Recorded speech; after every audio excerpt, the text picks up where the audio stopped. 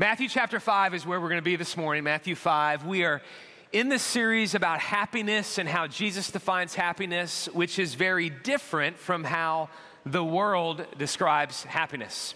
Several years ago, there was for the whole decade of 2010, there was a very hit show called Mad Men.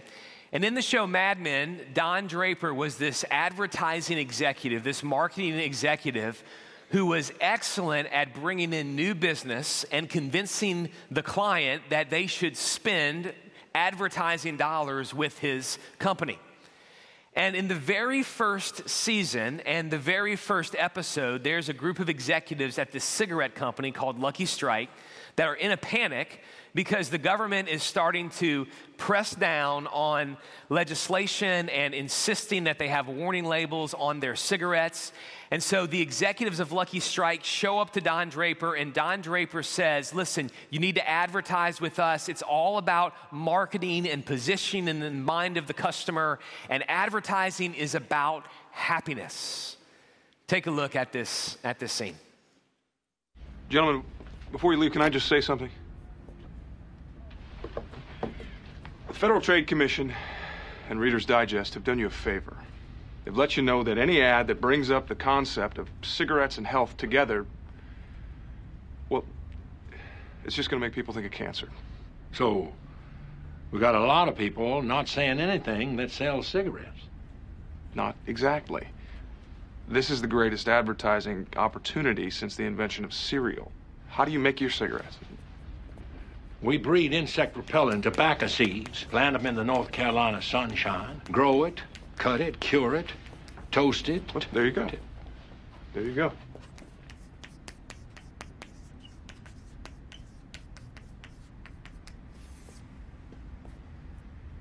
But everybody else's tobacco is toasted. No, everybody else's tobacco is poisonous. Lucky Strike's is toasted. Advertising is based on one thing: happiness. And you know what happiness is? Happiness is the smell of a new car. It's freedom from fear. It's a billboard on the side of the road that screams with reassurance that whatever you're doing, it's okay. You are okay. Happiness is the smell of a new car. Happiness is seeing a billboard and everything is okay. Now, has that message actually delivered on anyone's happiness? But constantly we are being marketed to, constantly, and marketers are wise. I'm not knocking marketers in here. Marketers are wise to realize that all of us really do desire happiness. And so when we communicate, marketers, they want to help tap into this desire that all humanity has for happiness. But the longer we live, the more we realize that all of these messages fail us. The smell of the new car quickly fades, and we find ourselves not happy. The billboard, we find, doesn't really deliver on the promise of happiness. And so Jesus shows up, and he gives a very different message about happiness. And so we're walking through these Beatitudes. This is this famous sermon that Jesus gave in the Gospel of Matthew. And he speaks about happiness. And we're looking at one phrase at a time. And in Matthew chapter 5, verse 8, you see Jesus say this: blessed are the pure in heart, or the same word for blessed is the word for happy.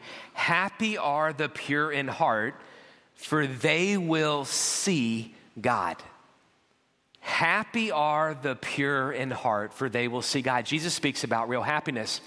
Now, you've heard it said, whether you're a Christian or not a Christian, you likely have heard people say that Christians should be the happiest people on the earth. And that is true. We believe that Christians should be the happiest people that walk the face of the planet. And the reason we should be happy is because this incredible promise that Jesus makes. So if you're here and you're not yet a Christian, we're so honored you're with us this morning. And this will help you understand why do us Christians say this? Why do we insist that Christians should be the happiest people on the earth? So Jesus says, happy are the pure in heart, for they will see God. So I'm going to walk us through that phrase just word by word, to really get this into our hearts this morning. Happy are the pure in heart, for they will see God. So if you're looking at your listening guide, which is in your notes, you'll see, number one, happy are the pure in heart. When you see the word pure, when you read the Bible, you will see it often. You'll see the word holiness, righteousness, purity. And when you see that word, theologians have divided that word into being used in two different contexts. Sometimes that word is used to describe the reality that those of us who are Christians have been declared pure. We still struggle. We don't always live pure. We wrestle all the time. But yet God has looked at us and he has declared us to be pure, not because of our goodness, but because we've received Jesus and all of his goodness. So that's declared purity. But because we've been declared pure, we now have this desire to live pure. So we desire purity. So there's declared purity and there's desired purity. Those of us who've been declared pure, to prove that we've been declared pure, we should desire purity. So let me talk about both of them real quickly. Declared purity. I taught Vacation Bible School this summer, taught the 2nd through 5th graders, and I just loved it. And again, this is why if you are sensing a nudge to serve in our kids area or student area, it's incredible. You see light bulbs go off as the kids and the teenagers understand the gospel. It's awesome. So here's how I explained declared purity to the kids. They liked it. Hopefully you will too. All right, so this is you. When you were born, even though none of us are born perfect, in fact, the scripture says that we are born sinful, that we aren't born without sin. We're actually born with sin, but we don't know the difference between right and wrong. So before God, we are still pure. But there comes a point in all of our lives, and every single one of us have done this, where we choose to disobey God. And this is called sin. And so as I'm talking to the kids, it's like, hey, your parents ask you to brush your teeth and you say no, that's sin. Or your parents say, did you brush your teeth? And you say yes, but you know they meant today and you're saying yes like 3 days ago. That's in my house, that's still sin. And when we fall short of the standard of God, when we don't live up to his holiness, and none of us do, sin enters our life. But when sin enters our life, here's the struggle. We can never get it out of our lives. I can't get the sin out of me. As much as I want to, I can't rid myself of it. And some of us, we work really hard to color the outside of the jar, to make ourselves look good on the outside. But it doesn't change the fact of what's going on the inside. Jesus showed up one day to some religious leaders and he said, you guys are awesome at cleaning the outside of the cup, but the inside is unclean. And what I care about, Jesus says, is the inside. And so all of us are just this way. And this is when the Bible gets really good. The good news is that Jesus loves us right where we are. And that Jesus is very different from us. That he is holy and perfect, and he's completely pure. Unlike us, he never had an impure thought as he walked this earth. All of his actions were pure. All of his speech was pure. All of his motivation was pure. And Jesus, because he loves us so much, put himself on the cross to take away our sin so that all of our sin would be put on him, because he wants us to know him and have a relationship with him. He wants to declare you to be pure. And if you will give your life to Jesus, if you will say, Jesus, I want to follow you, I want to receive your forgiveness, this is what Jesus does. He takes all of his purity, because he took all of your sin on the cross. Jesus moves into your life, and when he moves into your life, all of his perfection cancels out all of your sin. Yes, it's good. It's good. A little bit different response. They oohed and ahed. You clapped. It's still all good. All good. Thank you for that. But it is, it's good news that in our brokenness, Jesus looked at us and loved us. And he declares us to be pure even though we're not pure. So that's declared purity. But that's not where the Bible ends. And that's not where Jesus ends. Jesus says, happy are the pure in heart, they will see God. He's saying if you want to be happy, you aren't only declared pure, you then desire purity. You want to pursue Jesus. You want to go after Jesus. You desire him. Now that word for pure in the original language, if you have your Bible, circle it or underline it, it's a powerful word. It means unmixed or undiluted. Pure. So when you had coffee this morning, some of you mixed it with a bunch of stuff. You put a bunch of creamer and 7 Splendas in your coffee, and some of you just wanted it pure. I just want it black. I just want it straight. That's how I want it. I want my coffee just pure. Some of you went out to dinner last night, and at the restaurant, you had a mixed drink, and some of you mixed it. You had a whole bunch of sweet and sour and a little bit of something. And others of you know, I just want it on the rocks, which still isn't unmixed and undiluted. It's still not pure. It's mixed with the ice. It's mixed with water. If you really want it pure, you say, I want it neat. I want it straight. I just want it pure. That's the word here. So Jesus says, happy are the pure in heart. And so, but how can I be pure? Because I still struggle. All of us still struggle. So the word pure, unmixed, means that your desire for God is unmixed. That we still struggle in this world with lesser desires, with other desires, but the overarching desire in our life would be him. The overarching desire in our life would be the holiness of God, the purity of God. Danish philosopher Søren Kierkegaard, he said it this way: purity of heart is to will one thing. To will one thing. That the overarching desire in your life would be, I desire the purity of God. I desire Jesus. I know I still struggle with things of this world, and yes, I have these desires and these desires, but the big desire, the macro desire that's gonna sit over my heart, the macro desire that's gonna sit over my life is that I desire Jesus. That's purity. That's unmixed, undiluted passion, and this is what Jesus says is happiness. That's why Christians should be the happiest people in the world. Because when your desire for him is unmixed, undiluted, single-focused, you are happy, Jesus says. Have you tested him in this? Have you said to him, Jesus, I'm going for this. You're gonna be the overriding desire in my life, even though I have these other desires, and we do. To illustrate this, I'll tell a story.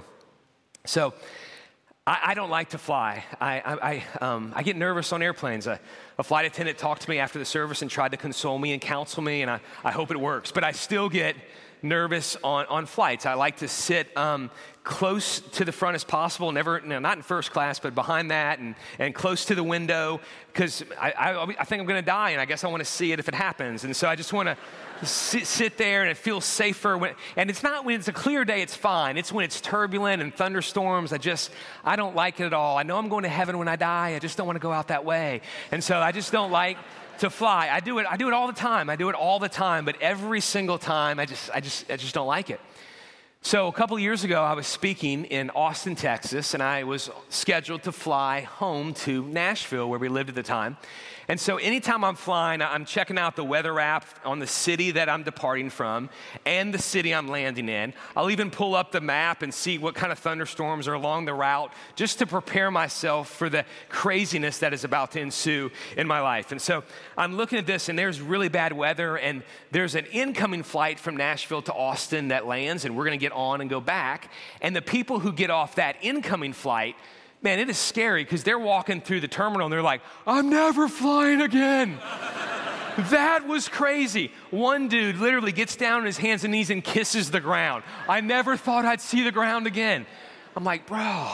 And so in this moment, I have this desire to stay in Austin. You know, Austin's got some great restaurants. I can stay another day in Austin. So I have this desire to stay on the ground. Yet I also have a desire to get home, because I had made this commitment that I would try to always get home as fast as I could to tuck the kids in bed. So which desire wins? Which desire wins? I stayed in Austin, of course. Did not. Not true. Not true. Not true. I got on the plane because even though I had this desire to stay, there was a greater desire to be with my kids. And so this is what it means to struggle as a Christian. And this life is often a struggle. We still struggle with lesser desires. I struggle.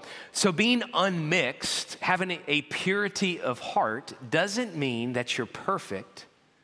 It's not about the perfection of your life. It's about the direction of your life.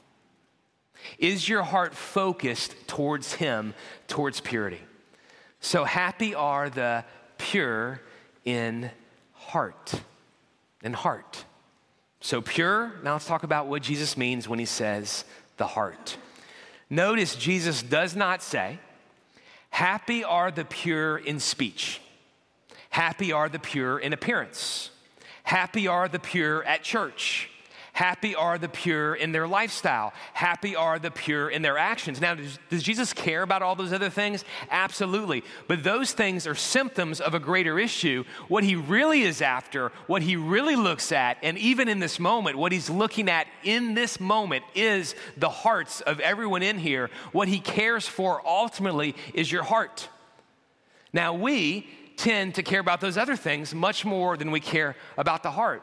We can care about our appearance much more than we care about the heart. But what He's after, what He's consumed with, what He cares about in your life is He's after your heart.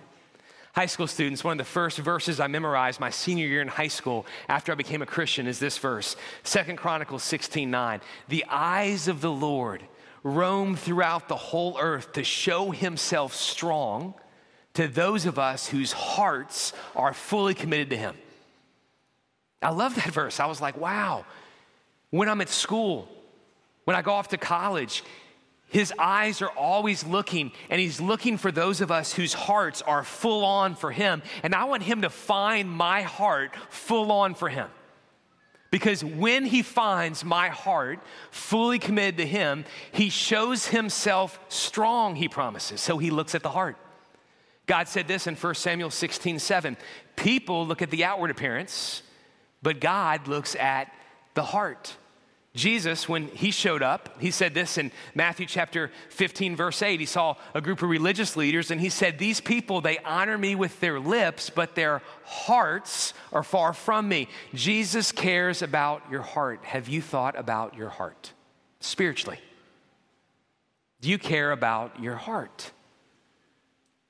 And so when the Bible speaks about the heart, it's not speaking just about your physical heart, clearly. And it's not only speaking about your emotions. In the Bible, in Hebrew thought, not in Western thought, in Hebrew thought, the heart is the center of your being. It controls your will, your actions, your emotions. It's who you are. And so when the Bible uses the word heart, the Bible's speaking about the core, the essence of everything that you are, what you value, what you're passionate about, where you've set your attention and your affection. Jesus says happiness is if your affection and your attention is unmixed and undiluted, and it's in one direction, and it's towards the purity of God. That's what Jesus says is happiness. Is happiness. Proverbs 4, verse 23. DK quoted this earlier. Guard your heart. Above all else, it's the source of life. Guard your heart above everything else, more than you guard your portfolio, more than you guard your career path, more than you guard your college education, more than you guard anything else in your life. Guard your heart because it's the source of life. It impacts everything. We're smart to care about our physical hearts. We're wise because we realize that the heart is the control center for all of us. The heart pumps blood to every single part of us. So we're wise when the doctor says, hey, I don't like these numbers. You need to be more heart healthy. You're wise to do so. That's why some of you are going to go to a restaurant after church and you're going to look at a menu and you're going to search for the heart healthy logo because you are being smart and wise and making smart choices because you know what you put in to your body impacts your heart, and then your heart impacts all else of you. The same is true spiritually. Your spiritual heart impacts every single part of you. And because it does, we don't love that we love some things still. That's true physically and it's true spiritually. Physically, this is true. You don't love that you still love some things. When the doctor told me, Eric, you got high cholesterol, you need to get these numbers down. And it was probably because I had taken Kay on our 20th anniversary trip to the New England area and ate like 17 lobster rolls in a couple of days and then took the cholesterol test. And so he's like, you need to get this cholesterol down. And so when I see that high number and I need to get this number down, I don't love that I love some things. I still love ice cream. I still love a good burger. But when I know what they do to my heart, I don't love that I love them. I still love them. I just don't love that I love them. Does that make sense? Spiritually, if you get this spiritually, there's some things in this world that we still love, but because we're trying to set our affections on Jesus, we don't love that we love those things. That's the struggle that we have. And so what we constantly want to do is, God, please make my desires unmixed for you. I know I still struggle, but I want my heart to be pure. Jesus said it this way in Matthew chapter 15, verse 19. For from the heart, that's where evil thoughts and murders, adulteries, sexual immoralities, thefts, false testimony, slander, they all come from the heart. So guard your heart. Care about your spiritual heart. Have you thought about your heart this summer? All the decisions that you've made. Have you asked, what's this going to do to my spiritual heart? Are you guarding your heart? One of the biggest sources of marriage conflict or marriage fights in our house has been when I've dropped the ball on one of my duties, which is taking out the trash. That's one of the things I keep sometimes forgetting. And so I'll get the trash from all the trash cans in the house outside to the trash can, but multiple times I've forgotten to take the trash can to the road when the trash people come every once a week to pick up the trash. And so when that happens, it's not good. It's not good because everything stinks and there's gnats and there's bugs just from 1 week of missing the trash. Just 1 week. Trash is supposed to be out of our home. We are supposed to separate ourselves from the trash because it's not good for the stench. It's just not good. 1 week, just missing 1 week, 1 week of not taking out the trash can have a big impact. There's a buddy I have on staff here, and I was telling him this, and he's like, man, there's times we've missed 2 weeks. I'm like, bro. I felt sorry for him. I felt much better about my own life. After he told me that, he said, man, it was crazy when you missed just 2 weeks. 2 weeks, you've got to clean the trash can, you've got to bleach it, you got to start all over. That's 1 week and 2 weeks of not taking out the trash. What happens to our spiritual heart when we stop guarding it? What happens when we allow filth to saturate our hearts, when we allow trash to saturate our hearts instead of the truth of God's word? And so your heart, my heart, is a sponge. It's a sponge. Are you caring for your heart spiritually? What you're putting in it, what you're being sure gets taken out. And so how do I care for my heart? David the psalmist asked this in Psalm 119, verse 9. He said, how can a young man keep his way pure? How can I do this? I live in a place where it's hard to be pure. How can a young man keep his way pure? By keeping your word. By taking the truth of God's word and putting this in my heart and being cognizant to take out the trash spiritually, to care for my heart. Happy are the pure in heart. And then notice this promise. It is staggering. For they will see God. This is amazing. Happy are the pure in heart, for they will see God. If you're reading this and you're familiar with the scripture, you're like, I don't know. I'm kind of confused by that because there's another famous story in the Bible where somebody asked to see God and God says, you can't see me. Now, Jesus is showing up and saying, happy are the pure in heart, you will see God. You remember the story, if you've read the Old Testament in Exodus chapter 3, there was this man named Moses, and his heart was unmixed and focused on God.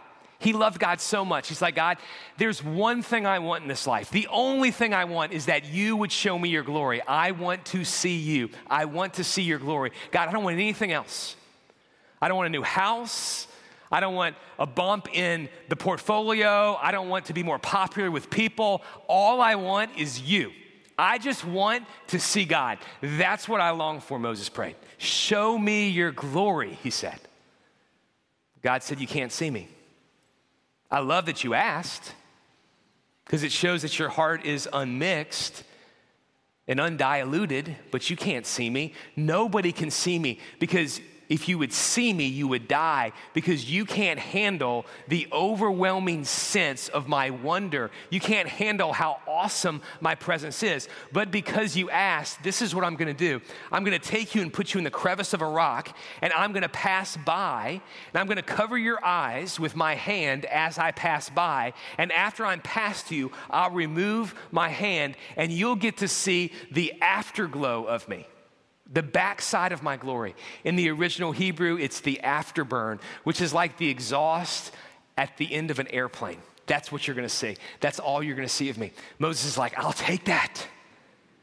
He's in the crevice of a rock. He sees the backside of God's glory, and it so changes him. He's filled with the Shekinah glory. It's the term in the Old Testament, the Shekinah glory of God. He comes down from the mountain, and everybody's like, wow, look at Moses. He's been transformed. Everything about him is different. And Moses was filled with the presence of God, and he was filled with happiness.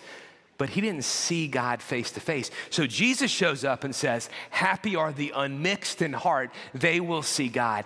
How do we see God if Moses didn't see God? And so there's two ways. We see God now with spiritual eyes, and later, one day, we will see him with new physical eyes. So let me talk about both of those as we close. If you are pure in heart, you will see him now with spiritual eyes. What do I mean? I mean, in the regular rhythm of your life, you will see him at work.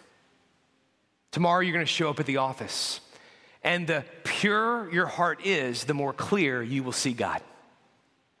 If your heart is unmixed and it's focused and the overriding passion of your life is him, you will show up at work tomorrow and you will see people not simply as people, but as image bearers of God. And you will see moments in the day where God is at work. You will see all of the blessings that you have in this life as a gift from God. You will see him through the regular circumstances of life. If you are pure in heart, you will see him in the midst of your problems.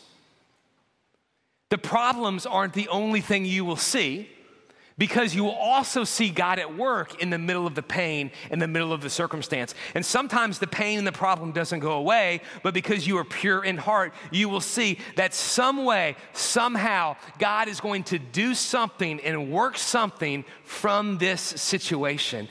Happy are the pure in heart, you will see God. And we can see God at work all around us when our hearts are pure. Charles Spurgeon said it this way: to an impure heart, God cannot be seen anywhere. But to a pure heart, God is to be seen everywhere. In the deepest caverns of the sea, in the lonely desert, in every star that adorns the brow of midnight, God is to be seen everywhere. This afternoon, two people are going to walk down on Crystal Cove. They're going to walk the beach.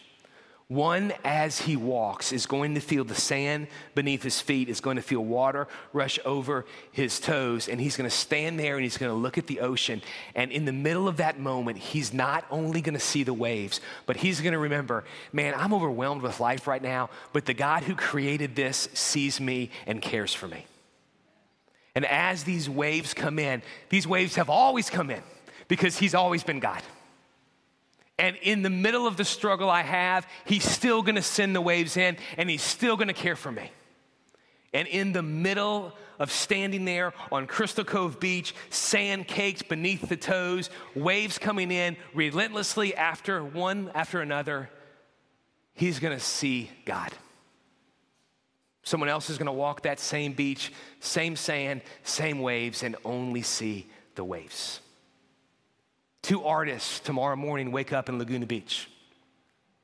One artist, as she paints, takes the colors, puts them on the canvas, and as those colors hit the canvas and as they mix and this beautiful creation, this beautiful work of art starts to come into view, she sees the colors as a gift from God, and she remembers how creative our God is, and she's in awe, not of her own work, but of the work of our Creator, and she's honored that she gets to join Him in creating something, and she sees God at work in the middle of the art.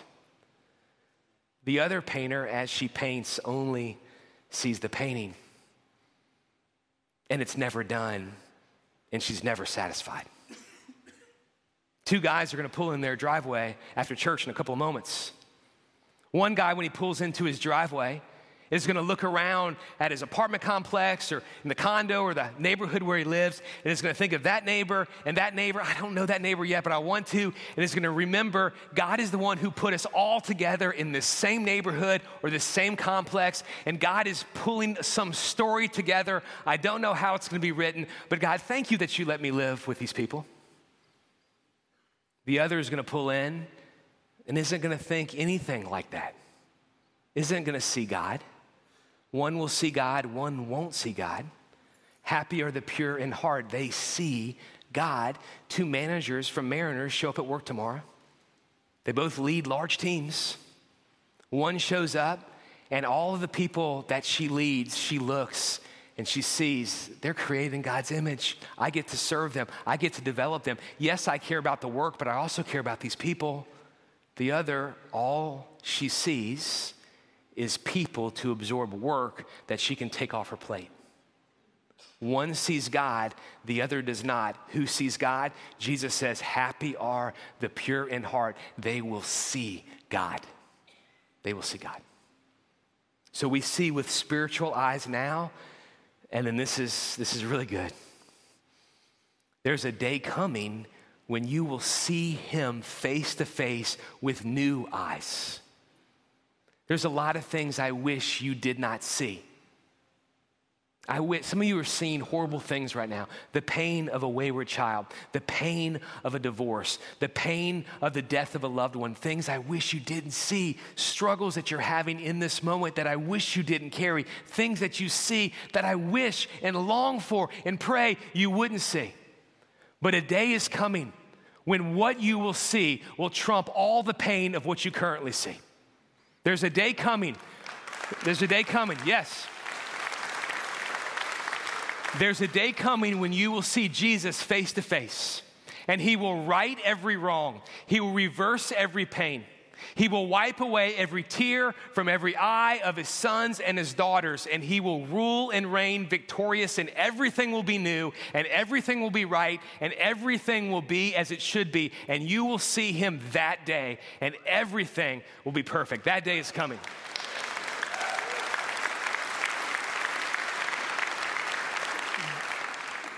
So when Jesus says, happy are the pure in heart, they will see God. If you're His, you're pure. He's declared you pure. And a day's coming when you will see Him. And so because you've been declared pure because of His grace, we now desire to see Him here. We desire to have our hearts pure and unmixed towards Him. 1 John chapter 3, verse 2 speaks of the day that is coming. Dear friends, we're God's children now. And what we will be has not yet been revealed. So we're going to be something else that we haven't seen yet. We know that when He appears, we will be like Him because we will see Him as He is. That day is coming. Happy are the pure in heart, for they will see God. Jesus, help us today to have unmixed hearts, to have hearts that are pure, so we can see you. Thank you that you've given us your grace and you have declared us pure.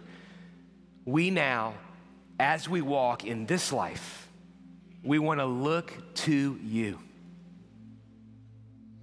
We want you to be the big desire in our lives that overwhelms all the other little desires. Would you pray that now in the stillness of this moment? With your heads bowed and your eyes closed, would you say, God, I want you to be the big desire of my heart.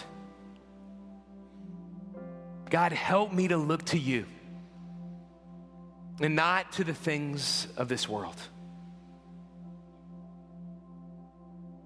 God, purify my heart. I want my heart to be unmixed. I don't want it to be diluted. I want it to be focused on you. God, I can't fix my heart. I can't do it. I know you can. Jesus, with your forgiveness and with your grace and with your power, do something in this moment, supernaturally, significantly with my heart. Cause me, God, to look to you.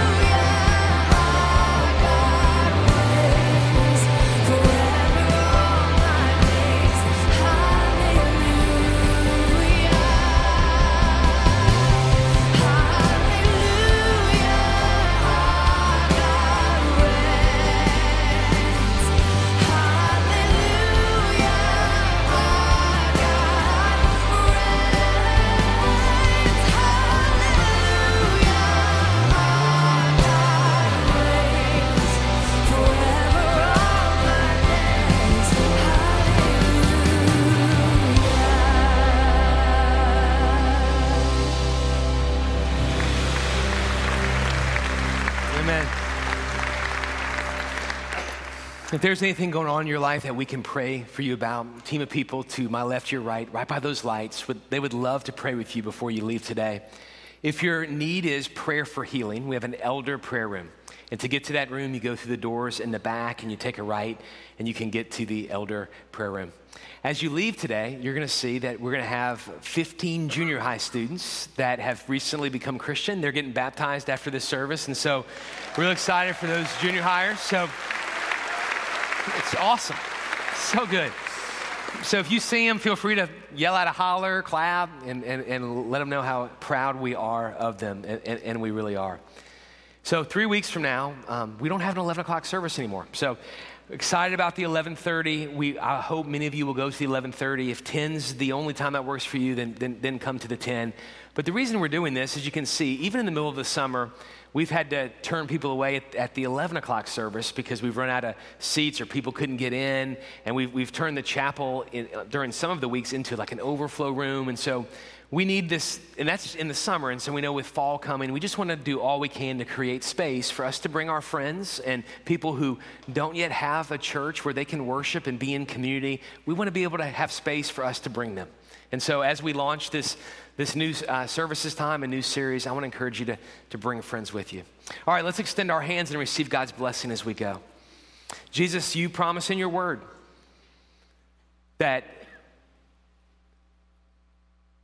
we are happy when our hearts are pure and focused on you. So I pray for your sons and daughters now with their hands extended, that this week you would show yourself strong to them, that your eyes would range throughout Orange County and strengthen the hearts of those who are fully committed to you. I pray this week that they would sense how much you love them. I pray that you would reveal yourself to them in the regular rhythm of their day, that they would see you at work and that they would be happy. In the name of the Father, the Son, and the Holy Spirit, amen. Go in peace. Have a great week.